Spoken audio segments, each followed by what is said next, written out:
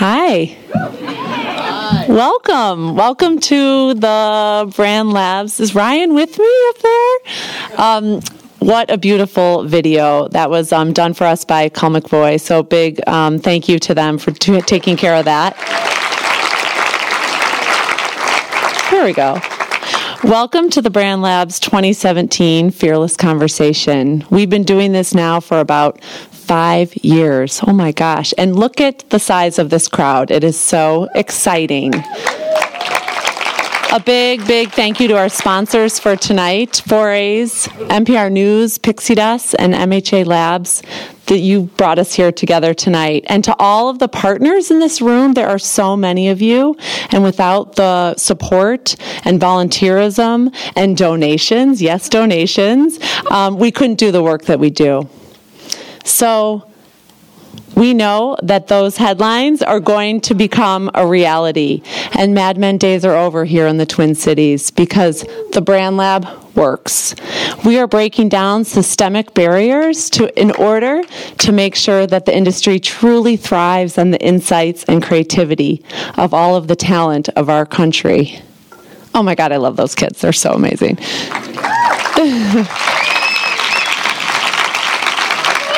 And watching that video, I had to say I had a little tear because I've known those young people since I first met them in the classroom, when they've been through this path of the Brand Lab. So exposure, they're introduced to the idea of a creative career, a viable creative career, as many of you in this room know. And then I watched them as they killed their internships and they had access to the people and the place. And then now as I watch them in college and they're embracing all the opportunities the Brand Lab continues to build. Today we have partnerships with local colleges. They give our students, because they're so awesome, scholarship money. And a year ago from today, we only had one person helping our alumni. Today we have 55 one-on-one mentor matches. That's you. Those are industry professionals that are helping our young people get that first job, get that internship without the Brand Lab, because that's the goal. And finally, and why we're here today, is to be fearless. Because if we do all of this pipeline program, it's not going to work. We know the research. We know that we need to build workplaces that are free of bias and inclusive so all people can thrive. And last year when we were here together, many of you might be new to the Brand Lab, welcome. We've done our own research to try to understand where the benchmark is. And 2 years ago we did this study, only 15 agencies said yes to releasing their demographic data, and now 37 agencies have participated. So we still have work to do. 7.4% of the industry here locally are people of color. We know we can do better, and we know the talent is coming, but that is a collective movement. So thank you for being part of that. Together we'll really make the change that we're all seeking. And like I said before, the talent is coming. In the next year or 2 years, we'll have, 200 kids graduating looking for jobs. And I know a lot of people here want to hire them. So tonight, we're being fearless. We're going to lean into this conversation and really try to unlock how brands interact with the brand of America. And I know this is a pretty hot topic, so we're probably going to open it up sooner than later to your conversation. And now I want to introduce to you Stephanie Curtis from NPR. Thank you. Thank you.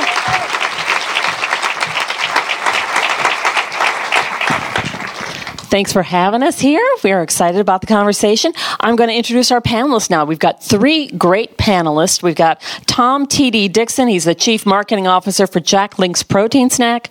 Lily Hall, founder and CEO of the creative agency Knock. And Robert was wanting me to do some kind of a sports intro. So Robert Clifton Jr., Chief Creative Officer of 1035 and co-founder of Contender, a multicultural think tank.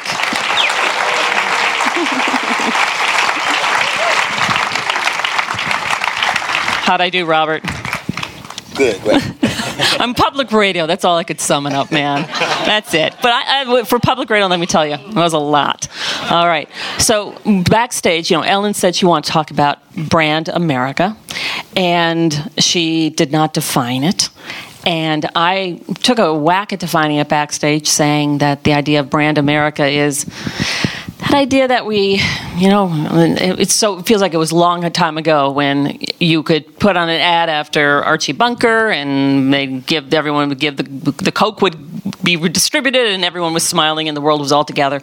And that once upon a time we could think about the audience that way, we could think about the public that way, and that can we anymore? Can we think about brand America that way? Can we think about reaching everybody? Who wants to go first? TD? Sure. Yeah. Hey, everybody. How you doing? I think coming from the brand side and really thinking about how you speak to your audience, right? At the end of the day, for us, it's about moving boxes, and how can you make your products relevant to that particular consumer, whoever they are, so that they ultimately want to buy you. And we're always constantly battling with this challenge of ubiquity versus polarity, right? If you think about it, the more polarizing you are, the more relevant you are to that particular consumer group. But that means that you also alienate other consumer groups. So whether or not I think you can ever get to a Coke and a smile and everybody's happy ever again, I don't know. But I think what we do want to focus on, and what we try to focus on, is if you can find the job, right, that unifying job that is relevant regardless of what your race or demographic or economic status is, that gives you that common thread that you can speak to a multitude of different people. Lily, do you think it's dangerous to try to speak to everybody, or do you alienate I think some people if you try to talk to everyone? We had an opportunity to talk in the back, and we had varying opinions, but I would say it is dangerous today. And I would say that it gets watered down if you're trying to talk to everybody. We were trying to think of an example of a good brand that's doing it well. We didn't come to a conclusion yet, so maybe the audience can help us any ideas with that. But I would say that obviously we've seen recent examples of brands that are trying to be all things to all people. And it's dangerous today because of the media and the channels and demographics. And I think America's changed. I think the landscape has changed. I think the population is obviously changing. And we can't, be respectful to the client, the brand, if we think that we can capture and acquire and make everybody happy. Isn't there danger in trying to reach particular audiences individually, though? I mean, earlier today, Ellen had sent us a video of a Shea ad for a hair care product that had been founded by an African-American family. A man and his mother, I think, got involved, and it had been primarily for African-American women. And they wanted to reach out to new groups, and they did it in a way that did not go well, and that they got taken apart in social media, because if you haven't seen it, it's an ad where they have women with, the silkiest, barbiest blonde hair, and one is a redhead, and they talk about how they hate their hair days. And is it a danger when you try to reach out to a new group that your base will see it, or someone else will see it and take offense, and it takes off? I think there's the ways to do it. I don't think that execution was great, and I think it's easy for us to judge and sit here, we're on the back going, okay, we're not going to do that, we're not going to do that. But I do think that you need to think about who your base is, and you value that base. That's who's built your brand and your business, and are you willing to risk and walk away from that? And so, it's tricky. We're all in this business. We're all feeling the pressure, the clients, the brands, the companies, and I do feel that it's definitely a conversation we all need to be, we need to have, and what's at risk. Robert's got a lot of. You're going to say something. If not, I have a question for you, or you can just talk. I was voted most talkative in high school. That's true. There's always one on every panel. Some people are most likely to succeed or best dressed. I was most talkative. I think it's a couple of things. I think the first thing you have to ask, it really comes to the whole issue of diversity. I think it's who's writing the brief. for Brand America. And I think if you have the right people together and all those people thinking about everyone, you can find a way to have a cross between what Tom talked about, which is your universal insights, but then also you can have segment-specific insights. So you can find a cross and overlay those two things, and then through the whole process, you have the right people involved. You can find a way, I think, to talk to everybody. I think one of the main issues that's happening today with some of the things that are being done is they're not authentic, and I don't think anybody will blame you if you're authentic and talking to another group, and it's not excluding anyone. It's okay to talk to someone and have a great conversation with them about what it is. It just needs to be authentic. I think in some of the things we've seen, I don't want to say Pepsi, but Pepsi. Nobody. It wasn't like one group was offended. I think everybody saw that it wasn't authentic. I look at that, let's just say I was in the room, right? Yeah. And they paid me enough money to speak freely. We talked about that. I had a, 5-year, parachute where I get paid for 5 years. So I can speak freely. I don't have to worry about feeding my children. For me, I wonder what would happen if that spot was, they had actually thought about how people really feel about what's going on between the police and, who's right and who's wrong, and think about people who, like, for my wife, when she sees something happen to someone, a black male with the police, she sees her sons, right? Which is very serious, right? It's not like something you give them a Pepsi and everything's okay. So I think they would have thought about how they did it, but I think they could have addressed that issue. And I wonder what would happen if they had done that spot and there was no logo on it. Like they really cared and they were trying to make a difference, right? We talked about the Heineken spot, meaning there was no logo. This is just something I want to talk about and I wanted to put out there, and I would use my money and speak about it. I'm not trying to get anything back. I don't want to sell. I just want to address the issue because this issue is relevant to my target, and there was no logo on the end. And then everybody was talking like, who did that? Who put that message out there, right? Mm-hmm. And then it's like, oh, I heard Pepsi did it. Oh, so they really care. They're not trying to get $1 from me. But you notice everything was red and blue, and they had all these things going on that show you they were trying to basically appropriate or grab a hold of something and turn it into a vehicle to sell something. And so that's where the problem comes in. How does something like that happen? I mean, how do you get people at the table? I mean, seriously, weren't you all thinking that? How did this happen? The image of it that always sticks in my mind is when Kendall Jenner removes her blonde wig and throws it in the face of the woman next to her that someone carefully freeze-framed and distributed on Twitter, and was a nightmare. How do you get people at the table and get them to feel like, maybe not give them a 5-year parachute, but get them to feel like they can talk that way? I mean, I think that's the biggest opportunity that I think we have in this industry, and no matter what side, if you're on the agency side or if you're on the client side, to be able to have that, that get out of jail free card. Like, this doesn't feel right. And I'm sure there was someone at that table that had that feeling, but maybe they didn't feel like they could raise their hand. And I think that that's something that we all need to look at in terms of leadership, but also hierarchy and roles. And I know that there's, in a lot of places, there's a lot of rules. But I think when you're in a situation where something feels like it's a train wreck, using instincts and just speaking up. And of course, people may be afraid because they don't have the 5-year parachute. But I think as cultures and as agencies and as marketers, it's our responsibility to create this environment now. I mean, if not, we're going to continue to see, these experiences that aren't great for people. I think also these things are just the glaring things. I think there are a lot of what you would call microaggressions that take place in some of the communications that you have, and people don't always say anything about it, right? My mom will look at something, on TV and say, oh, why'd they do that, or why is that way? But she doesn't necessarily, start a protest, right? She just feels differently. Mm-hmm. And so I feel like sometimes if brands were to think of it as almost like a romantic relationship, right? Your relationship with your customer, it can grow apart without it having to be a big thing, right? Mm-hmm. So slowly but surely, like these people with the hair care product, they're not leaving right away, but I think they're considering someone else. And so now they're looking around, right? And so, I still need to have my hair right.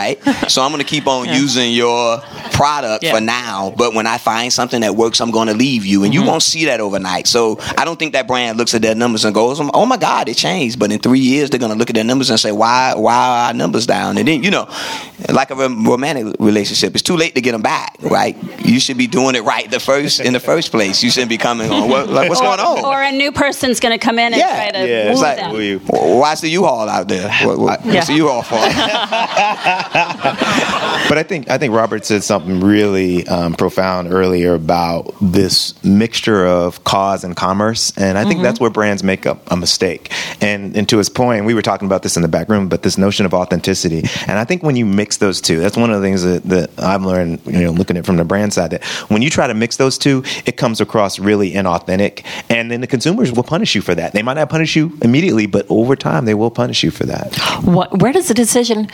Do you get a lot of clients who want to make a statement, or think, oh, our customers care about this, so we should act like we care about it, or are they genuinely wanting to make a statement? And is there anything that would ever work well with Jack Link's where you're like, yes, we want to venture into this territory and make a statement about something?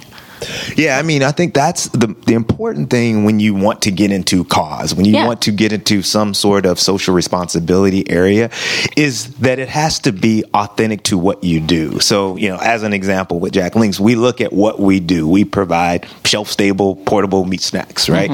So if we said, hey, we want to go and, save the energy crisis, that would be inauthentic. What does portable meat snacks have to do and Sasquatch have to do with the energy crisis, right? I just love you saying portable meat snacks. It just rolls off the tongue, right?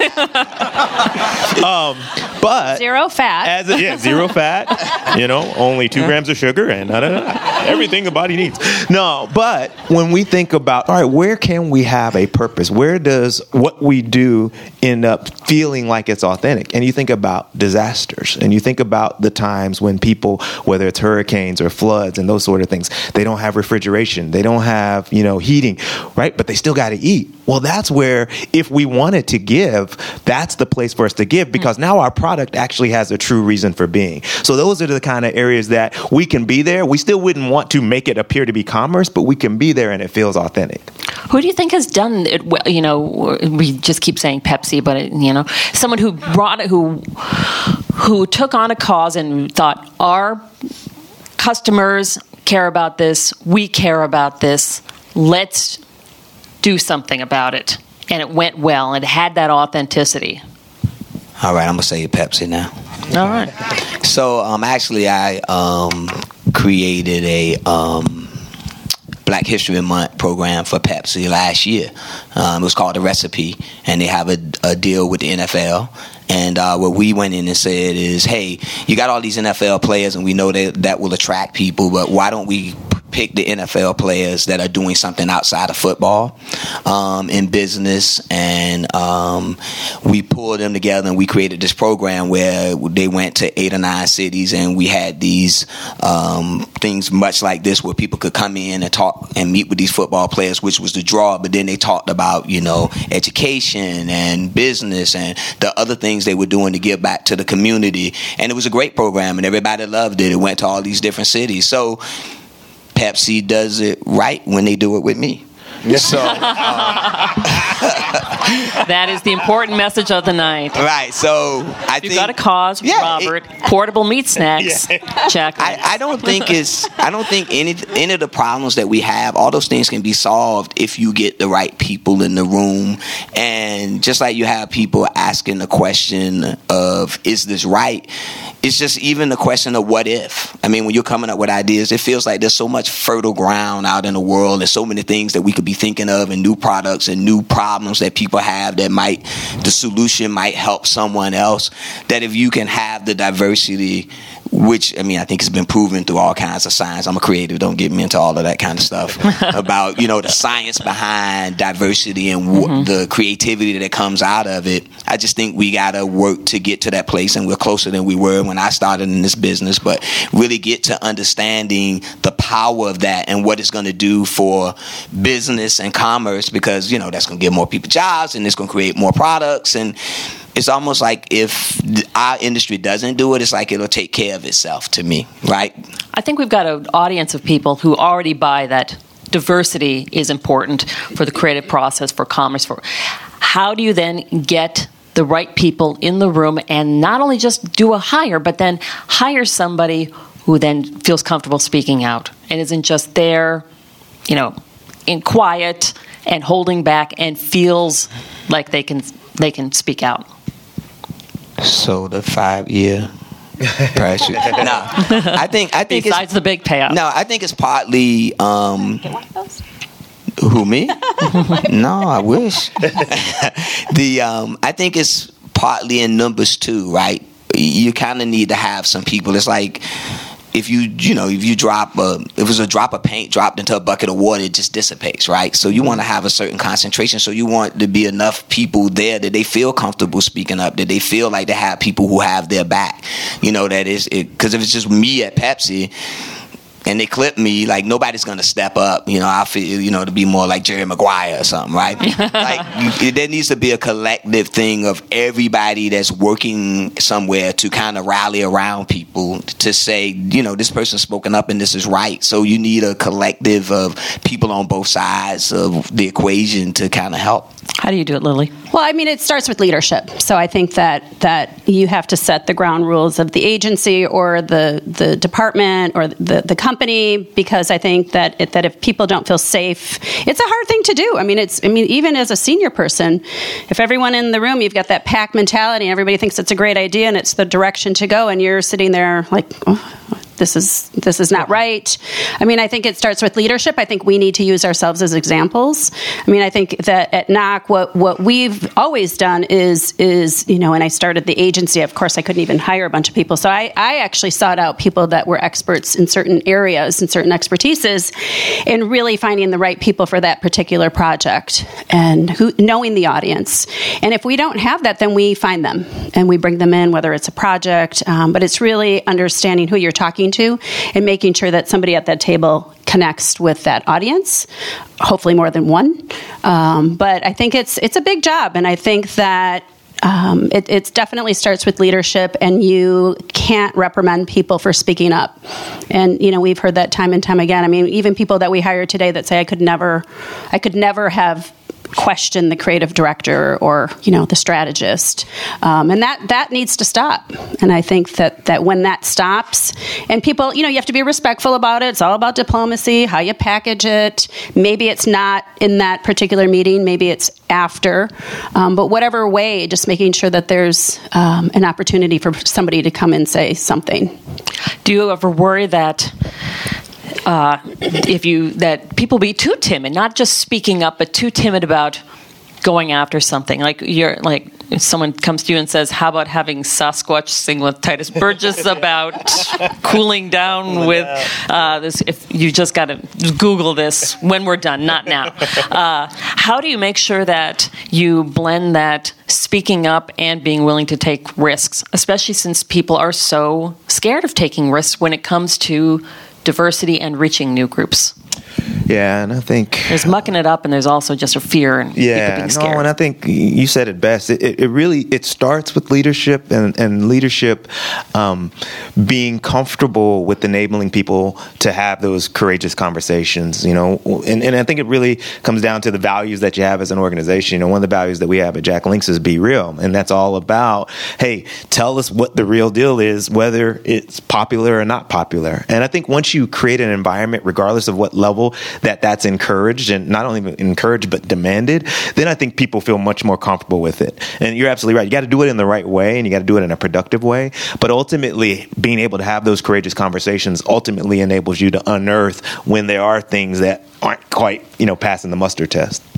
When do you think things started changing a lot in diversity, in creativity, and in the marketing at agencies and companies? Did it 20 years ago, 10 years ago? When have you seen a real sea change? A sea? A sea change. When you started, what did it feel like? How does it feel now? Does it feel like a big difference? No. No? I would say this. No, it doesn't feel like a big difference in reality, but I will say that now that brands are speaking up, because brands really control the money, right? Mm-hmm. When you look at it, to some degree, the agency has a lot of other sources of income from other brands, right? But the brand is the one that really suffers at the end of the day, right? The agency can go get another brand, but the brand is, the brand is the brand. So now that brands are actually speaking up, and, we've seen the articles with, CMOs and people that are high up in companies publicly saying that something needs to change. I think that's very powerful, and I would just like to commend those people. I'm sure they take some heat, whether that's at work or just personally, people coming at you. But no, there's no change without struggle. But just the fact that they're stepping up. You always heard about it, and it felt like when I first came into business, it was more of the right thing to do. Now it feels like it's a business problem, but it still feels like people are moving a little slow. It doesn't feel like they're doing as much experimenting or doing things to actually try to solve the problem. People are like, well, I don't really know if it'll work, or, I know I need to change, but they're not making radical change. They're not doing something tomorrow. And I think that, we all could do something, even just personally, if it's just grabbing somebody aside and taking them under your wing.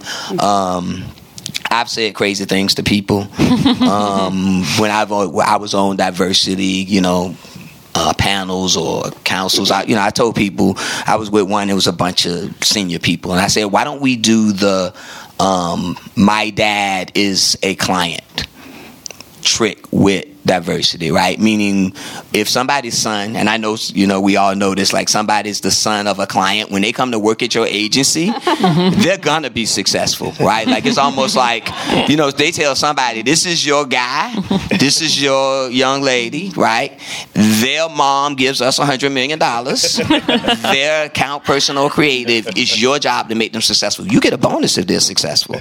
They can't fail. If they're late for work, you go to their house, you get them up, and you bring them in here. Right? Like, you really help these people and you carry them along, because this is important to our business. I think when people start looking at diversity like that, like, this is important to our business, and I want to get this done, and I want to know where the barriers are, because some of those barriers are not necessarily based on race. That's one of the things I talk about. Just in general, some of the ways we do things as far as hiring and the way we look at things will stop people from getting into the business. Sometimes it feels like, and this is just in general, especially as creators, people look for what you don't have versus what you do have, sure. Right? They don't look at the benefits, or it shifts, right? Like, I've been on interviews where I literally knew that they were looking for diversity.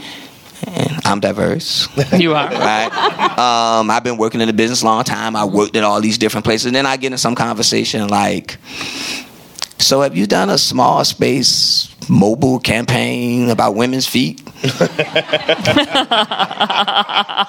Like, no. It's like, I was just thinking we might do that one day. You're not right for this job. You know what I mean? It's like, I thought I was here for something else, right? Like, it's kind of like, you can't get the job until you've done the job. It's weird. It's like, it's like, you don't need to be perfect, right? And you don't have a bunch of perfect people here. It's like, what are you really trying to solve for? You would never tell somebody, I'm not going to show you an apartment in New York because it's not perfect, right? But if you're telling me you need diversity, then when you find somebody that's diverse that fits the bill, then I think you should probably hire them, right? You shouldn't be asking what's wrong with them and passing them through a filter of 80 other people for that one person to say something weird, right? Because that's kind of what happens in our business. I've seen where people come through, and it doesn't matter. It could be a woman, it could be a short guy, it could be whatever. and that person is with color, it's just like everybody loves them. Everybody loves them. Then there's one person that's like, I don't know, they seem kind of arrogant to me. And that person's out. Like, how does that happen, right? Nobody in the room goes, that's a knucklehead comment. Are they just afraid to hire, you think? Then they want to make a mistake? I just think that's the way it's always been done. There's a lot of people in the process that look at things, and I don't think all those people are aware of what the parameters are, what we're really looking for on that given day. Lily, you thought? Well, I think it's the slow? Pipeline. The talent pool. A little pitch for Brand Lab. There we go. But I think it is the pipeline. So I think we need to engage people that Brand Lab is doing at a much younger age to really consider this industry as an option and a career path, and it can't start, their senior year of college. It needs to start in high school. It needs to start younger. We need great role models, but it's definitely the talent pool and pipeline. If people aren't interested in coming into this industry because they don't think that they fit in or belong or whatever, that's a problem, and it's a big problem that we have that we can fix and address by getting involved, and mentoring is great. And I like that analogy of the bosses or the client's kid. Yeah. So I think that we can take that on to another place. We have people with microphones somewhere. And so if you have a question, raise your hand and they will come to you. And I don't want to let down Ellen. I want to get back to Brand America, because I know that Robert felt like can you do the big pitch to all of America still? You can do anything. You can do anything. Is there value in it? Are my kids here? Did you hear that? You can do anything. I don't see anyone with a question. So Robert, here we go. There he goes. First one. So I'm fixated on the bar and the conversation around pipelining and setting the bar high. But I think the bar is like multidimensional, and a white supremacist society has a bar that's based on a measurement that maybe if you come from a different background, the bar's not going up and down, it's going left and right, or 75 degrees this way or whatever. And one of the things I've seen in my 6.5 years in the industry is people are kind of mediocre, and then they become really good once they get in. And they let the bar grow in whatever direction works for them. And that's one of the things I'm kind of fixated on. Does anybody have any opinion on that? I mean, expecting you to be a rock star the day you arrive at the agency? Yeah. I think that's I think it obviously depends on the level that you're hiring too, and I think for people starting out in the business, obviously clearly they need experience and they need opportunities, and that's anybody.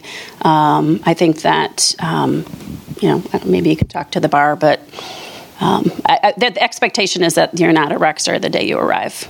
That you're talented. Obviously, you connect with the culture. Culture is important. At our agency, culture is everything, and we look for people to enhance the culture and make it better, and not look like us or be like us. Like who are we going to bring in that that we don't have here? I think Kate is going up to somebody. What inspired you to get into the biz? When did you say I should be in that? I saw a Super Bowl commercial for Porsche, actually. And it was really cool. It's like they just opened up, and it was this point of view of a car going down the street, and they asked, if you were a car, what car would you be? Right? I'm a Ferrari guy. And so I was like, I'd be a Ferrari, right? And then it just kept telling you have double wishbone suspension, you have, twin cam engine, all this stuff. And I kept saying, what's the car? And then it just spun around. It was like, you'd be a Porsche 944 or whatever. And I was like, wow, I think I could make this up, right? I mean, I was good at art in school, and I was good in English and writing, and I was like, oh. And then in my neighborhood, you had to be able to do the dozens or joke, right? Do the jokes, you so poor, XYZ. So I was good at that too. I was like, I can make stuff up, because that's really like, how cool is this car? How fast is this? How good is this food? Like, what would you do for it? I can make this stuff up, and that's when I started looking into it. I was studying marketing at the time, and then I went to my my counselor, and she said, well, you at the wrong school. You should be studying advertising. So I transferred schools and took up advertising and journalism, and that's kind of how I came to the business. Mm-hmm. I think that Kate has somebody up there with a microphone. I see the microphone. Hello. Hi. So totally agree about the pipeline, and I'm a creative director, and I'm thinking about like our last open position that we were recruiting for. 40 people applied, probably more than half, 80% were white, 80% were male. So there wasn't a lot of diversity in the pipeline. And I was thinking about professional orchestras. When you audition for an orchestra, they're blind auditions. You're behind a screen. We don't know if you're a man or a woman. We don't know your age. What do you guys think about the notion of stripping out identity, I guess, from the audition, the portfolio process? Would that help so that we're only looking at the book? We don't know if this art director or writer is a man or a woman. Would something like that help? Because we tell you part of the process is it's about the book, it's about the talent. But if the pipeline, doesn't have enough diversity in it, I don't know. It's just an interesting quandary to kind of to deal with talent and then also casting for diversity. So I'm just curious what you think about the idea of kind of blind auditions. Who's going to go? TD. Yeah, I mean, I can definitely speak from recruiting into the brand world or on the client side. That's an interesting technique because, to your point about the book or the work speaking for itself, I may have a slightly different perspective, and here's what I mean by that. Everybody who I interview, everybody who we go recruit is good. Right? Everybody has a great book or, great matter. And to me, what really separates them is that individuality. What are the experiences? What are the perspectives? What are the lenses that they bring that enables that gray matter to actually help us move our business in the right way? So for that, I need to look at you. I need to see you. I need to get within your soul so that I can understand how you tick. And then I know that gray matter can actually be translated into something that's going to enable us to help our business. So from my perspective, I wouldn't want to have it blind because then it's just all gray matter that everybody's probably going to be good. I don't know what you guys think. I like it. It's kind of crazy, right? Yeah, I think that could work. I'm all about just trying different things. I think that's very interesting. I think another exercise that would be crazy would be, let's get a bunch of books in the room, have everybody look at them, and then pick the one we like the least. And what I mean by that is just having somebody who thinks totally different from you, meaning you look at their book, I don't even know what it is, right? I don't understand where you're coming from. Just a quick story. I did my agency, we did this stunt to get black women to vote in the midterm elections, right? And people loved it. They shared it. It was on all of the African American social media and magazines. They loved it to death. And then I showed it to this guy that was a CEO of an agency that I know from a long time, and he looked at it and he was like, "Oh wow, it's a great idea, but there's something missing, right?" Like he kept saying, "I wish it was this and I wish it was that, and there's just something missing, Robin." I said, "Yeah, a black woman judging is what's missing." Right? Like, you don't know all of these intricate things that's in here and that's happening that people love about this. You're not the target. He was looking at it for is it going to win a Cannes Lion? Not, what would be the best idea, what would be different versus the target. Right. And so I think, sometimes, if it's me and I got a team and I got, 10 funny writers, I want somebody who's not funny. I want somebody that's crazy or serious. So I think maybe the idea of just literally picking who you wouldn't pick, it's like opposite day, right?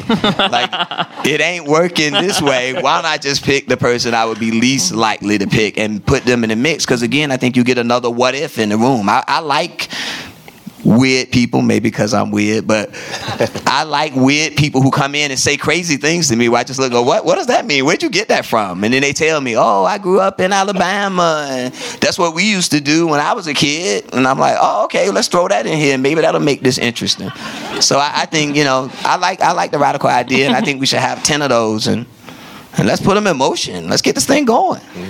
Tomorrow. like the brand managers like to say, go out and get something today. Right up there. Hi. So, hi. I have two quick thoughts. One is I've been thinking about the question you asked at the beginning about, is it possible to appeal to everyone? And is there a brand that has done that? And it's not a packaged good brand, but I think there's an entertainment brand that, to me, I think does the best job I've ever seen of appealing to the widest range of people, and that is the Fast and the Furious. I am not joking. That, especially starting with the fifth movie, I just feel like that's the only, right? That's when it happens. Don't act like you don't know. Yeah, number 4. So here's what I mean. That's the only brand that I've been able to read about in The Atlantic and in People, and and I hear people on NPR talking about it. Like, it is, of all the brands that I've ever encountered, it's the one that appeals to the highest number of people. And I think it does it by being unabashedly itself. You guys talked about being authentic. Like, that movie has never, or that franchise has never tried to be anything other than what it is. But when you look at it on paper, it doesn't necessarily add up. Like, what it has become, the math does not work. No, it doesn't. But it is what it is. And so I wanted to just put that out there, that I think it is possible to be totally 100% yourself, and through the process of being that, be so appealing to such a wide variety of people. And also family and racing. That's what it's And also The Rock. Like, I really think it was a great addition. And Jason he's the other brand with that, the baby. like, literally no one doesn't love him. Okay, so my second quick point is I just wanted to throw out a contrarian opinion to spice it up a little bit. I don't know. I don't think it's a pipeline problem. I really don't. I think it is a laziness problem on all of our parts. And I put myself in that too. For many years, it was just like, I don't know, we're just not getting the resumes. Like, here's the thing. What do you do? What's your role? I'm the COO of Clockwork. Okay. So for many years, I think I had that shared opinion, like, oh yeah, it's just, I don't know, we're just not, I don't know, I guess there just aren't like as many women developers. We're just not getting the resumes. The truth is, you just have to work harder. Like, the people that are immediately attracted to the culture of your company and your brand are by nature people who are somewhat like you. And so you have to do a lot more legwork to get out and reach communities and people who don't look like you. Like, to your point about, like, pick the book that you wouldn't pick. Like, you have to do legwork. And so we have to prioritize doing it. It's not just the pipeline. People are out there. We just don't know them. And we have to get out there and know them and take them under our wing and introduce them to our industry. All right. Great. I was hoping you were creative. I was going to say I want a concept with you. I don't like the Fast and Furious movies. No? And maybe it's because I have to take my kids to see it, right? But so I'm not going to go with that example. I like the second thing you said, but I don't like that movie. We got a man here in the front row in a bow tie. Thank you. So, first of all, for the Fast and Furious comment, if you look at the progression of their movies, actually each movie has gotten more diverse. So if you look at 1 and 2, 1 was in Southern California. 2 was in Miami with like a heavy Latino base. 3 was in Japan, actually, which brought in the drift scene. So throughout all the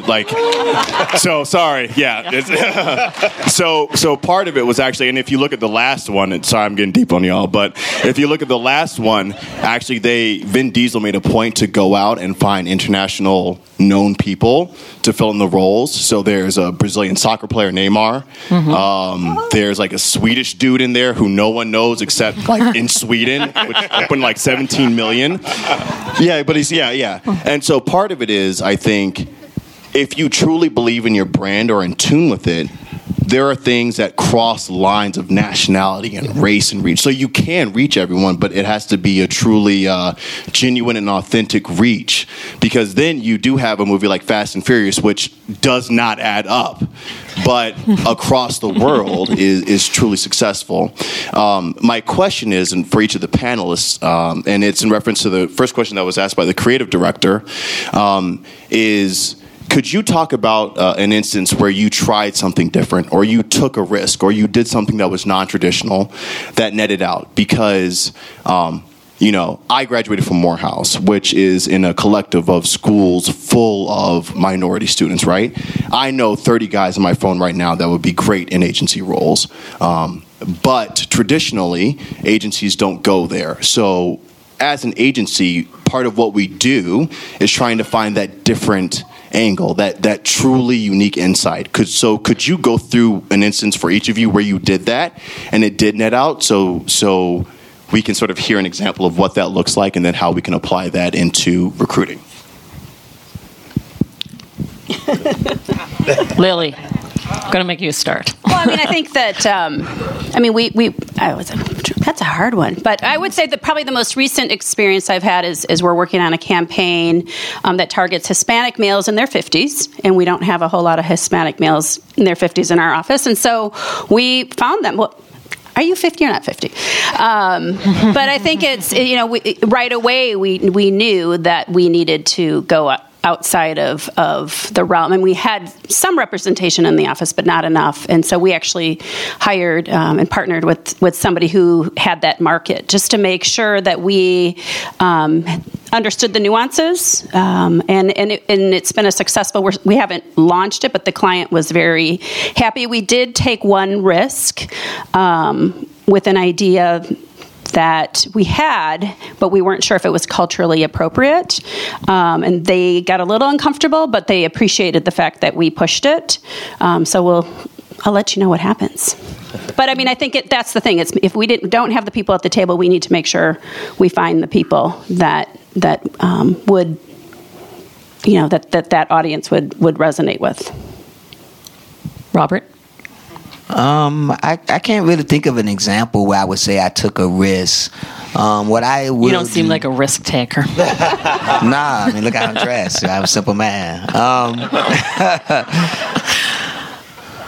But what I do is I'm open to talking to anyone about the business and giving them the inside deal of everything they're going to encounter. So I've met a lot of people coming into the business, and it really didn't matter their race or gender, just people that I knew who came to me and said, I want to come into this business. And then I would kind of lay out, some of the pitfalls and the things that happen to try to teach them the game from the other side. Like when you talk about the pipeline, for me, once I decided that my goal was to see one commercial on TV that I had done, I wasn't going to let anybody stop me, right? So, like you talk about your friends, right? Like, so when I came into the business, I encountered some things that were weird, and maybe some of them were my imagination and some of them were real. But at any rate, I wasn't going to let anything stop me.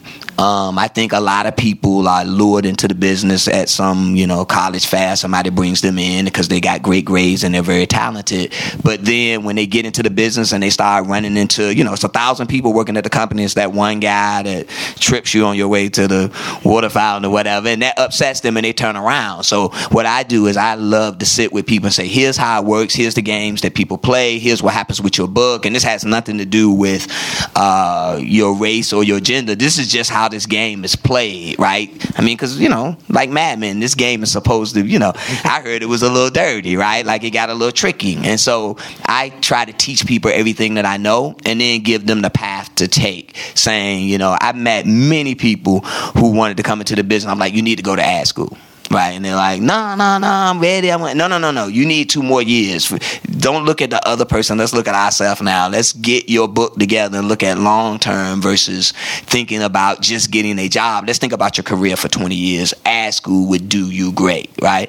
And then some of those people come back. 3 years later, the person's like, oh, I'm applying for the job. I'm like, who is this? Like, I met you one day. I sat in your office and we talked. And I'm like, oh, okay, all right, cool. And they're back. And so I think, what I've done is just tried to help people and have an ear. And then I've also tried to check people because I'm a two-side guy, right? Meaning when somebody's in my agency and they're new and they're different, or, they're, and they're messing up, because sometimes you don't want to, people in groups don't want to check their own group. I'm like, hey, that's not how it works here, right? Like, you can't run the street game. This corporate America, right? Like, you need to be here on time, or, here's what you really need to do. You really need to work harder on, your small space print. Don't blame other people, right? Like, sometimes you got to look at yourself, and so that's what I try to do. I just try to help, like, on the ground versus in the big way of just trying to give people that support and having them be able to pick up the phone and call me and say, here's what happened. What do you think the deal is and how should I react to it?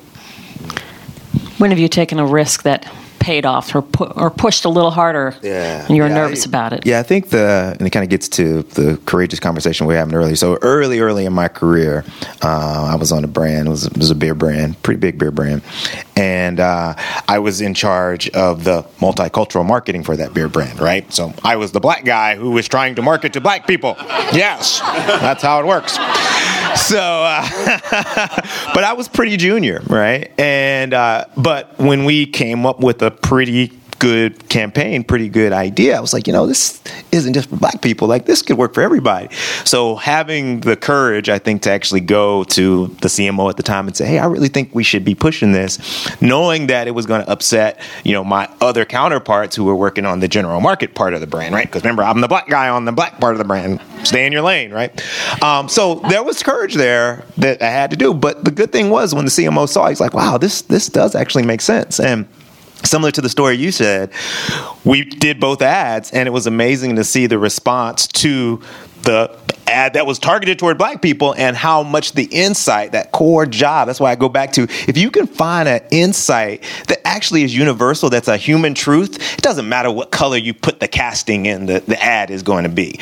And that's what we end up doing. And so what that did for me ultimately, and that kind of led to the way I think about even recruiting, is we need diversity of thought in all of the areas that we look at in terms of brand building, because it's that diversity of thought that gets you to those human truths. And then you can figure out how you want to portray those human truths in terms of casting and all that other kind of stuff. So that was one. There's someone with a microphone up there. Oh, I can hear me. You're somewhere. This is a good, it's over here.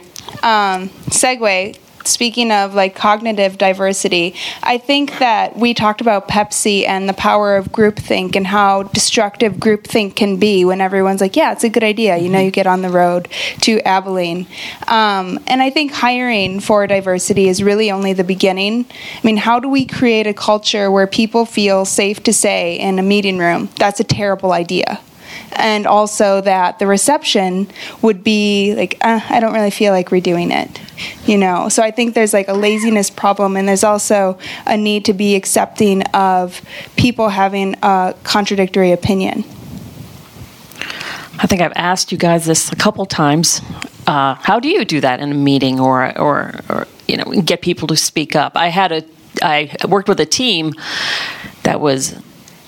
Anytime we talked about how the show had went, it was people were tense and it was horrible, and it was just an hour of live radio. It's fine, people. It was just an hour of live radio, and I would tell people explicitly, it's okay to say what went wrong because it's done, and we can do it better tomorrow. We won't do it better tomorrow unless we talk about it. And if you point out something that someone did wrong, it is not a criticism. It's not undercutting them. It is just we're talking honestly about it, and this is no big deal. And I try to lower the importance of it so we could actually talk about how things really were going. How do you, in a meeting, say to people, what do you think?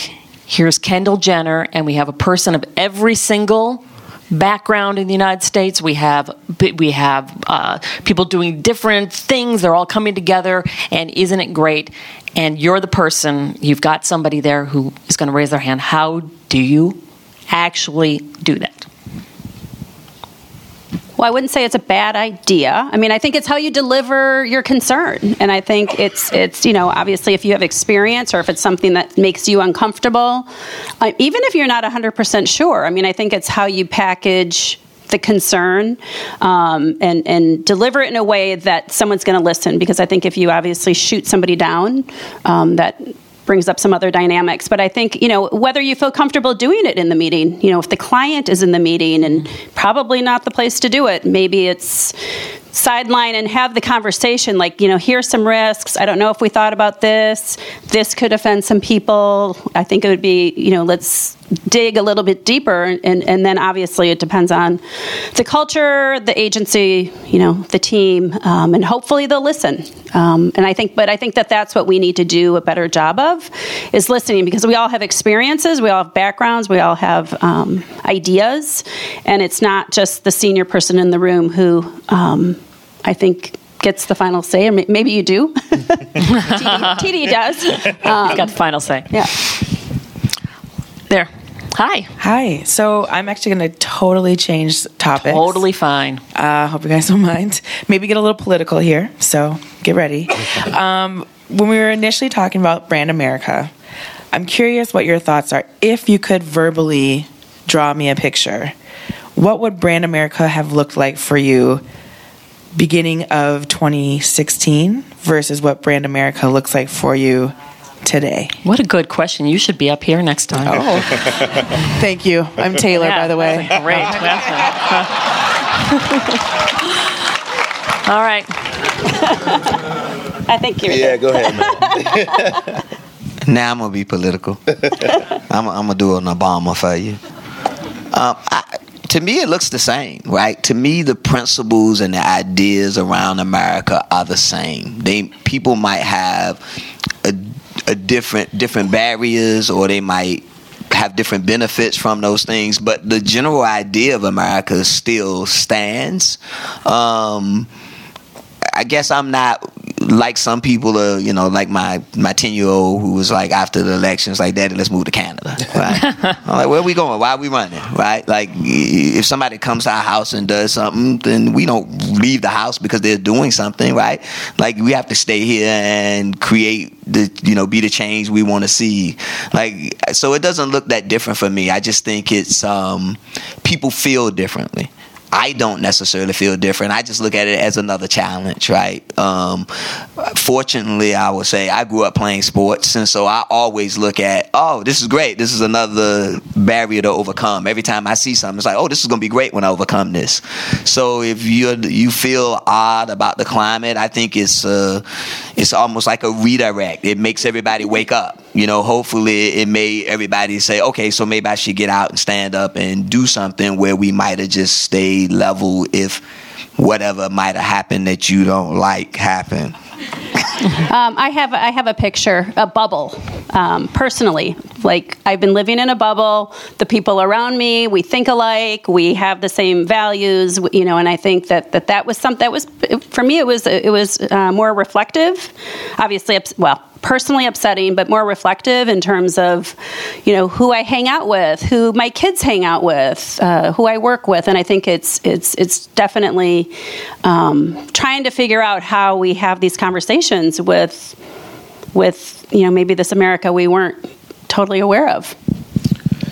Yeah, it's a really, really great question, because in my opinion, Brand America didn't change, but America was more aware of the feelings and the emotions and the idiosyncrasies that we have. And I think that's what's changed, right? We are now aware of things that were always probably there.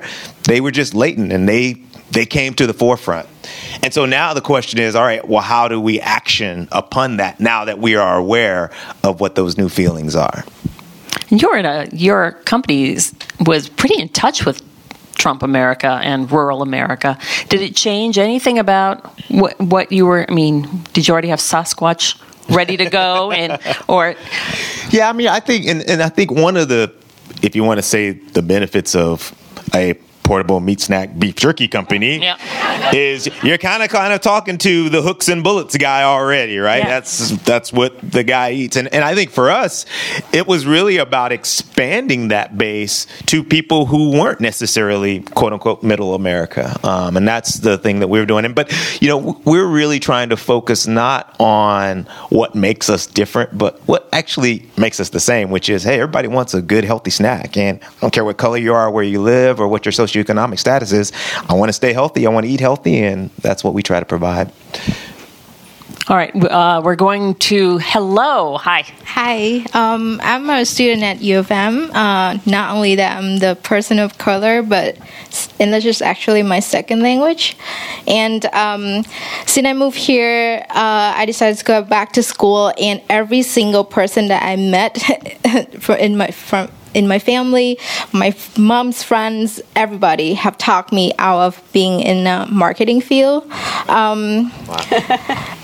But, I never see myself as a student of color. I see myself just as a student. And I always say that, okay, I'm going to prove to my future employee that I can do a good job by, perform well in all of my classes, get high GPA, earn volunteer activity, everything.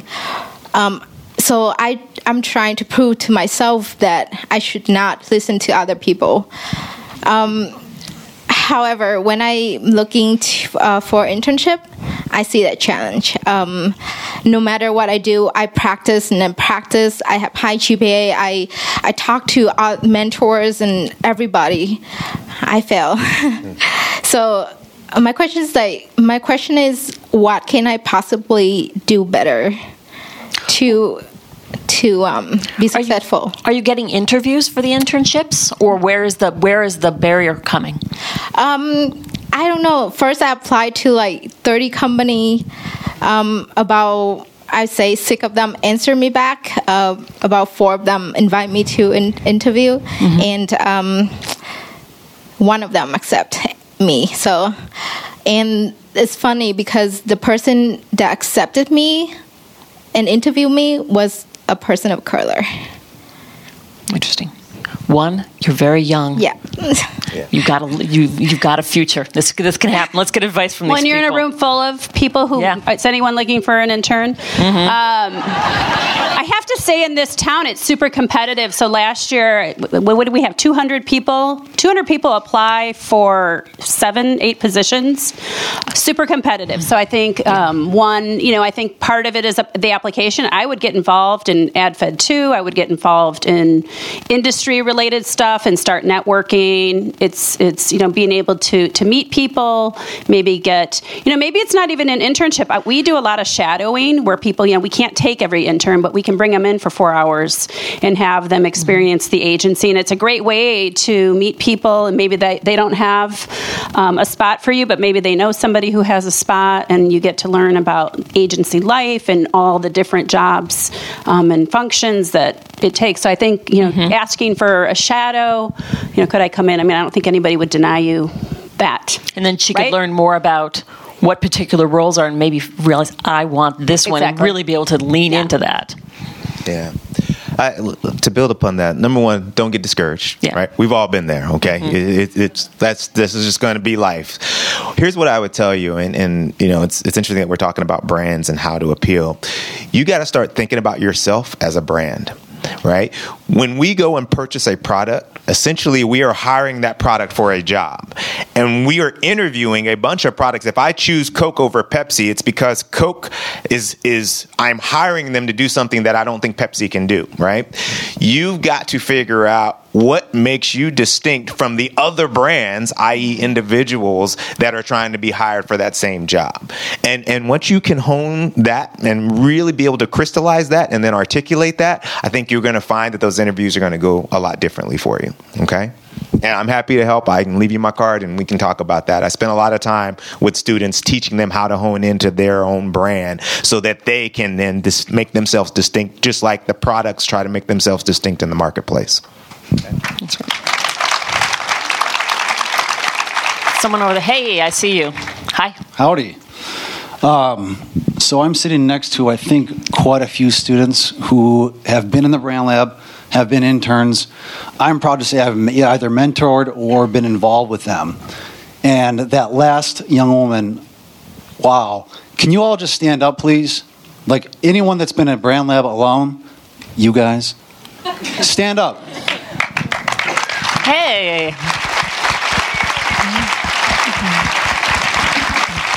That's great. Stay standing, please. The comment about pipeline and not being lazy, I think, is key. If you're serious about change, look at these faces. These are the people that you should be looking towards, right? This is your pipeline. So when you're out after this event, having a cocktail, talking to your colleagues, stop and introduce yourself to them. You're the professionals. They're new. They're trying to get in. Open the doors for them. That's my comment. Now I do have a question. You guys can sit down. So my question is around branding yourself, right? So I've been fortunate to hire some young folks recently, and I'm really focused more so on soft skills, their resourcefulness, right? I don't care whether they've actually had the experience. I want their attitude more than their aptitude. And I'm really curious for you guys' perspective on how to best identify that, how that's played out potentially in the folks that you've hired, and how you can help grow and encourage that still. The experience will come, right? So how do you identify the right people that are going to do something with it? Well, sometimes it helps exactly what you said, not necessarily at the attitude, but they might have a certain skill. I just hired a young man who happened to be really deep into street fashion and sports in the Chicago area, and one of my clients is Nike, right? And so he could really bring a lot of connections personally to people within the sports industry. So we leaned on that more so than his aptitude as an art director. We lean more on his ability to help us with experiential events and things of that nature, and we use him in that capacity while training him at the same time. So I think that's you make a great point of finding a way to bring the person in to help you and add value in one way, and then you kind of, it's almost like a trade. In reality, you're getting something that you don't have internally, and then you're giving them some knowledge. Let's go up right up here. Hi. So I think there was a comment from several people that touched on the same thing. You were mentioning, Lily, about feeling like you were in a bubble, and people were talking about the getting where when you see strong leadership in a company, you feel very at home in that place when you are like those people. I work for Clockwork. Sorry, we're hogging the mic, but we have very strong female leadership that's very outspoken about supporting female people that are LGBTQ, and that makes a safe space for those people. And then Lily, you were mentioning having specialized agencies who helped with a campaign that you were working on. So my question is, are you comfortable with moving the needle slowly to say, okay, we will create a safe space for people that feel safe here, and then slowly moving that to expand into other areas? Or do you feel like you need to expand your clients or your employee base to be everyone right away so that it is fully inclusive? Or are you comfortable saying, no, you know what, this is a pretty safe space for certain people, and we'll start there? Well, I think for us, we're independent, privately held company. I think we hire obviously based on our clients' needs, but also making sure that we're constantly interviewing. I mean, we are constantly looking for talent, for those opportunities that may come up. I don't know if we would call it a safe space. NOC's extremely diverse. We have a lot of onlys in our office, which I think makes people feel like at least they're a part of something, myself included. And so I think that, I think if our approach is we're not interested in finding people necessarily like us. I'm super curious. I'm attracted to people like Rob who are a little off. I look for those off in a good way, but I look. Can say that about myself. Yeah. Yes, it's self-deprecating. Right. It's different. But I look for those. I don't care about someone's GPA, honestly, and I'm not sure I really care about the fact that they even graduated school. We have a lot of people in our office that don't even have a 4-year degree. I care about experience. I care about passion. I care about their dreams, and it's not a job. This is a lifestyle. This is you have to be passionate. And you have to be kind of crazy to do what we do, and do it all day, every day, except 24/7 now. But I think it's really looking for, and then also I have my own sort of biases and ideas about. So it's bringing other people into that conversation as well, because I could look and interview people and be like, oh, not that interesting to me, which also isn't fair, because that's my lens, that's my experience. I like the weird stuff on the resumes. That's real, not like don't make it up and try to push it through. I love people who speak other languages. That's something that, I just think is interesting. We have trick questions that we ask during the interview process. So, like what? Yes. I want to hear a trick question. Good trick. Yeah. Like, do you like to shop? Because we have a lot of clients who are in retail. And I just gave out our trick question. But making sure that we're hiring people that obviously are passionate about the work that we're doing too. And why do they even want to work at NOC? I mean, there's like 100 other amazing places that they could go work for. So I think it's, I seek out the outliers too. Let's have one final question. I think we should wrap it so people can get home. Hi. Hi. So thank you for being here, number one. And so you've tapped the pipeline. You found a wonderful person with a very diverse perspective. But now how are you going to keep them? Because you're leaders of the organization, but they're not working with you every day. How do you trickle down that culture to everyone there to be as accepting and understanding of someone with a different perspective? And I think that's good in combination with the last question. If you are just trying to diversify the people that are working with you, and you're smaller, or you can only do it person by person, keeping that diverse talent around can be really hard. Any advice? Well, I think you got to check in. I don't think it's one of those things where you just bring people in. I think walking around the office, coming out of the ivory tower and coming down. Tower. No, but yeah, I think cell, maybe. Coming around and checking on people and seeing how they're doing and asking the question. I think just somebody in power asking the question, like, how's Robert Clifton doing? I bumped into him, and this is a trick too that you can use if you're working, right? I bumped into Robert Clifton in the bathroom. He told me about a great idea he's doing, right? Like, kind of sell yourself as well up the ladder. We call it an end around, right? Like, you're having a problem out of your boss, you might talk to your boss's boss in passing, like, yeah, by the way, I'm working on this great idea. And then he'll say, well, where's the great ideas? And then you find out that your boss is killing all your great ideas. But I think it's a matter of checking in, because when you check in, then that tells the person in power that you're watching, right? In a subtle way. I'm curious to know how they're doing. I think they're really smart. They showed me something really interesting. I hope we're paying attention to that person and rewarding them and moving them along so that they feel like they're learning and growing. Because I think that's one of the reasons people leave.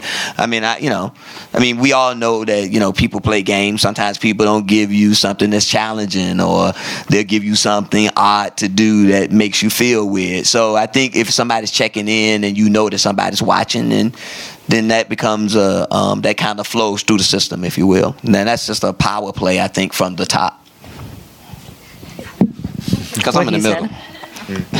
You got any advice for keeping talent happy, keeping them around? Yeah, I think, it sounds very cliché and platitudish, but it is culture. And, I'm a big believer that people don't leave organizations, people leave people. And one of the things that you have to do, and when you think about what culture is the behaviors, the mannerisms, the attitudes that you reinforce.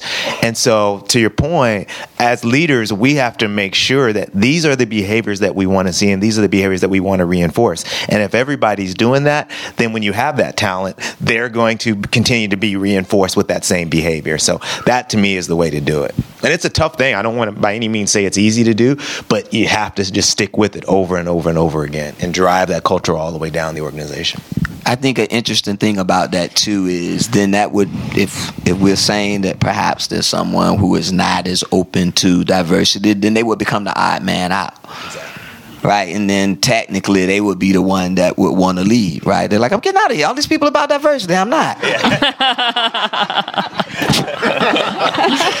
Thank you all for being here, and I just want to say a quick plug. We had a Brand Lab intern at NPR last summer, and I only got to meet, she wasn't working with me, she was working in our marketing department, and I only got to meet her on her last day, and I had more fun talking with that girl over coffee than I'm sorry about my colleagues, than any of my other colleagues last year. She was so passionate and so smart, and it was just a breath of fresh air, and we were lucky to have her.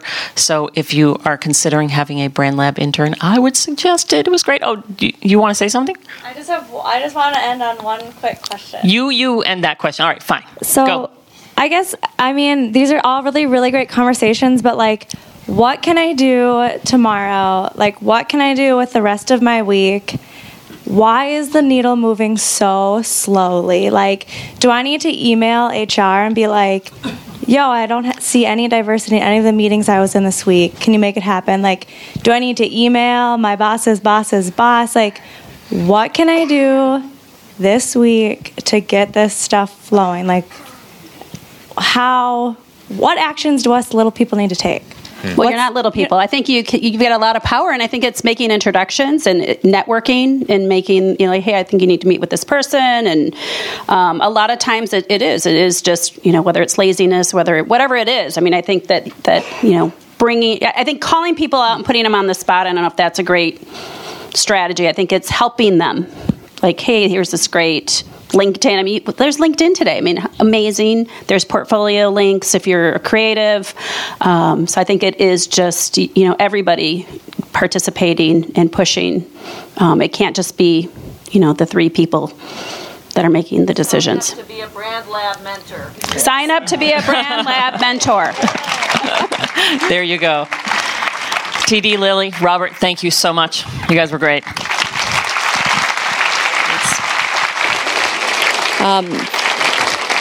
One last thing from the Brand Lab. Thank you to our panelists who are volunteers, and to Stephanie for guiding us on a conversation. And there is such raw energy for what the Brand Lab is trying to achieve. We came here tonight to really think about Brand America and how marketers really interact with Brand America. We had some time on that, but what I heard is this passion from everyone in the room to make the change that the Brand Lab sees. So when you're looking for something to do, call us. I will call your HR manager and tell them to make the change. So widen those networks and keep coming to these kinds of things. It's also about being social, right? Invite people to different places. So I'm just so grateful to all of you and to all of these partners.